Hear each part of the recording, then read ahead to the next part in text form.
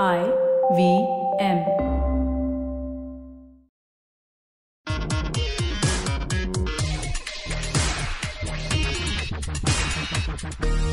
Hello and welcome to Simplified. This week we have a shorty. Hello, Shrikit. Hello, what's up, Chuck? Hey. Hello, Naren. Sorry. Sorry. Hey.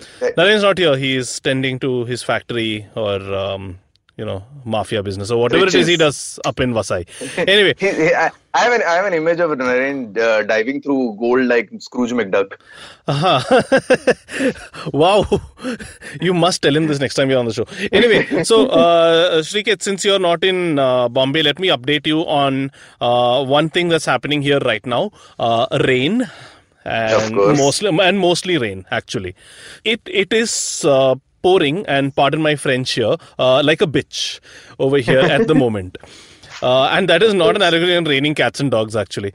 It's quite bad, and I thought, so one of the things, as always, that happens is the weather department said, hey, we are going to have extremely bad weather tomorrow, everybody stay indoors, here is public holiday take.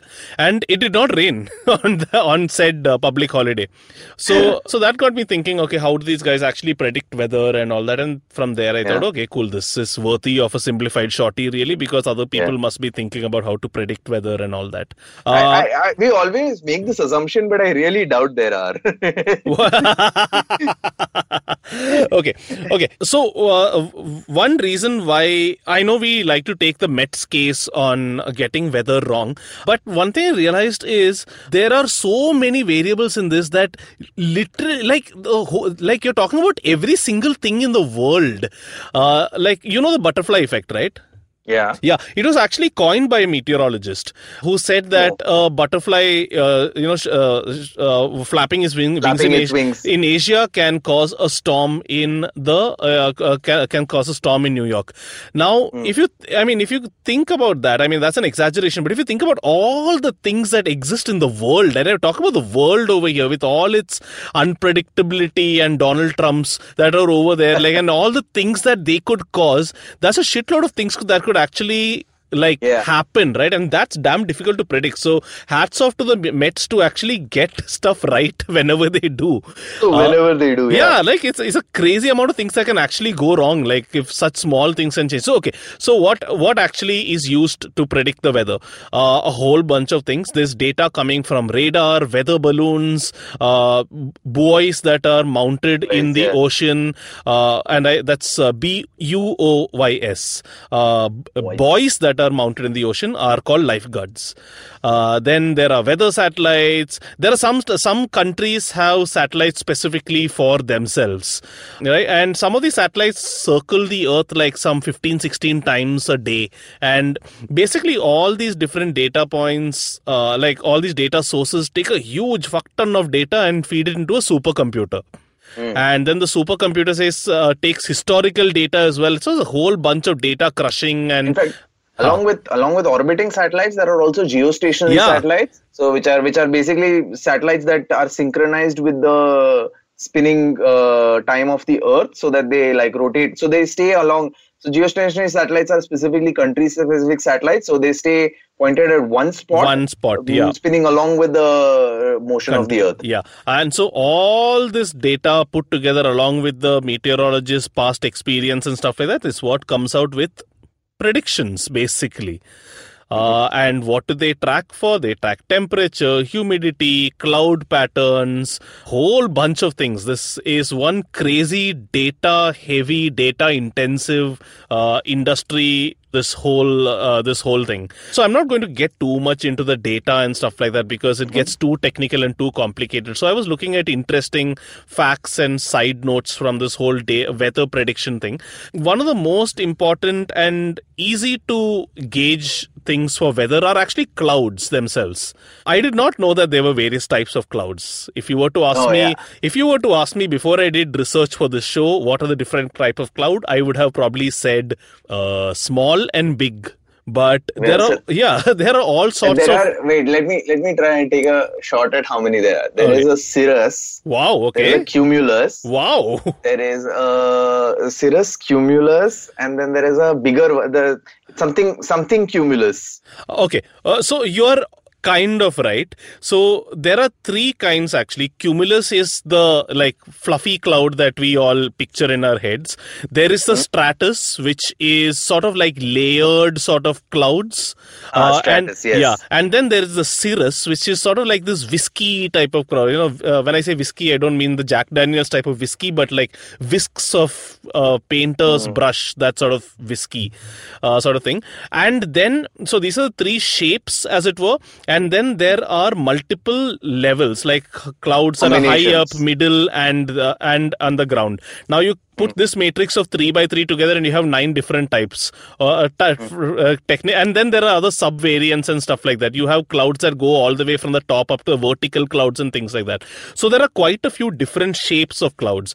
And if you put all these together, like you can figure out, like for example, if there is only one type of cloud, you can say that the weather is fairly sunny or whatever. Of course, if there are no clouds, then there is no chance for rain at all.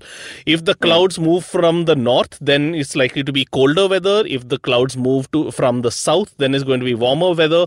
And if clouds are intersecting in both directions, then it's going to be tornadoes. So there are all sorts of, like, there are, this is actually a pretty good watch, and it's something that you can't explain over an audio medium, because you need to see those clouds by themselves. So go on to YouTube. There are some very cool videos on how to read the weather or how to predict the weather, very basic things depending on the cloud shapes and things like that. If nothing else, you'll see some extraordinary stop motion footage of time-lapse footage of clouds being formed. So if you're into cloud porn, then man, yeah, that's you're in for a treat. Yeah, you are in for an absolute treat. Yeah, like I really didn't know there were so many types of just clouds that exist. And obviously there are machines that are there to read all the various types of cloud formations and things like that, and that gives a huge indicator in terms of what the weather is going to be. Sometimes it's a lot. I mean, it's obviously a lot more scientific than if there is a big black cloud over your head, it's going to rain. So it's obviously a lot more scientific than that. These things are like predictions, like, oh, it's going to rain 2-3 days down the line and things like that. Now, since this whole space of weather prediction is so data heavy, I thought, hey, the future must hold a lot of things, because right now everyone's talking about, data crunching, big data and all that, right? So with AI and all coming in, and surprise, surprise, there is actually a lot of movement in that space. Artificial intelligence and machine learning are being used to try and come out with better weather prediction patterns and things like that. Now, to be honest, it seems like weather prediction technology by itself has kind of maxed out. But what artificial intelligence is trying to do is give everybody very localized, contextualized weather, which is what these machines are now capable of doing. So, for example, using AI, you may or may not be able to tell whether the whole of Bombay is going to have more rain tomorrow, but you will be able to use it to give you, specifically staying in Malad, a very, hyper contextualized data, because you really don't care about the rest of the city. You care about, where you're going to be. So it's going to be, things like that. You probably can still do that with today's technology, except that it's going to take a lot of computing power. AI and machine learning obviously solves that problem. One video that I saw even said people are working on technology where you send us a photo and we will predict the weather for you, sort of like a dial-in program sort of thing. And then they are also working on immersive technology where, using virtual reality in your room, you can predict, with the context of your house and everything, you can see what the weather is going to look like in a couple of days and stuff. This is some next level weather obsession. Next level weather obsession. Just wait, no, it'll happen. It'll happen. How impatient are you? So then I thought, okay, this is what the future holds. Then I thought, okay, to complete this circle, we should probably go back and see how people used to predict weather in the old days, right? Before we were able to shoot up tons of metal into space, how did old people? They got along just fine predicting the weather. Of course, all of them conked off at the age of 30, but still they got along pretty fine.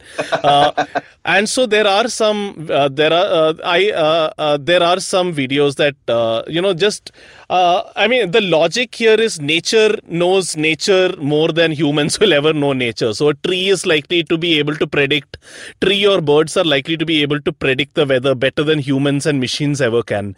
So there are lots of funda, and a lot of makes sense. It's not just old wives' tales. A lot of these actually kind of make sense. Like if birds are flying very high, then it shows the weather is fair. If the birds start flying lower, it means that rain is going to come. That kind of seems obvious.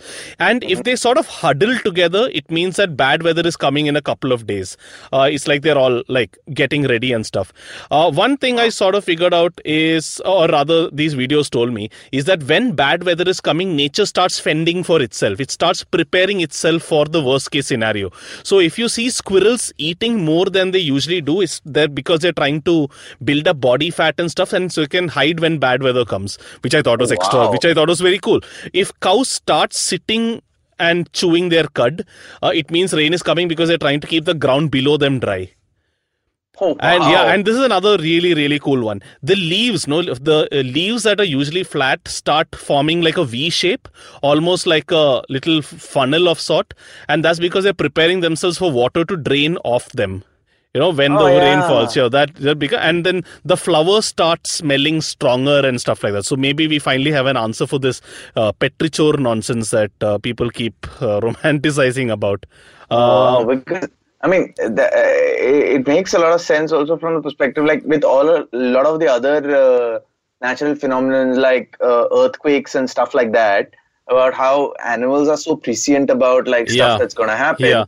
Like animals becoming restless, birds starting to fly away. So it kind of makes sense, right? Yeah, I mean, I think it's finally one of the final few mysteries of natural life that are there, about how they are able to predict it faster than like pretty much any of our supercomputers can. Wow.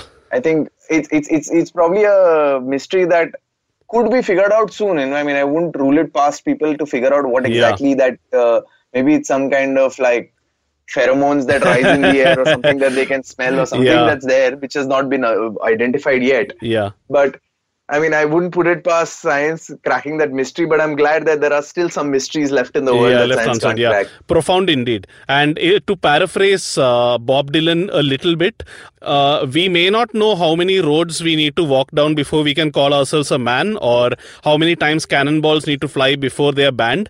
But as far as the weather is concerned, I think the answer very much, my friend, is blowing in the wind. Extreme. Extreme profound that was. Yeah. So till our next full episode, that's all we have for you in this little shorty. I'm going to attempt to be Naren over here. So stay safe. Try to stay dry if you're in Bombay. And stay simplified. Bye. Bye.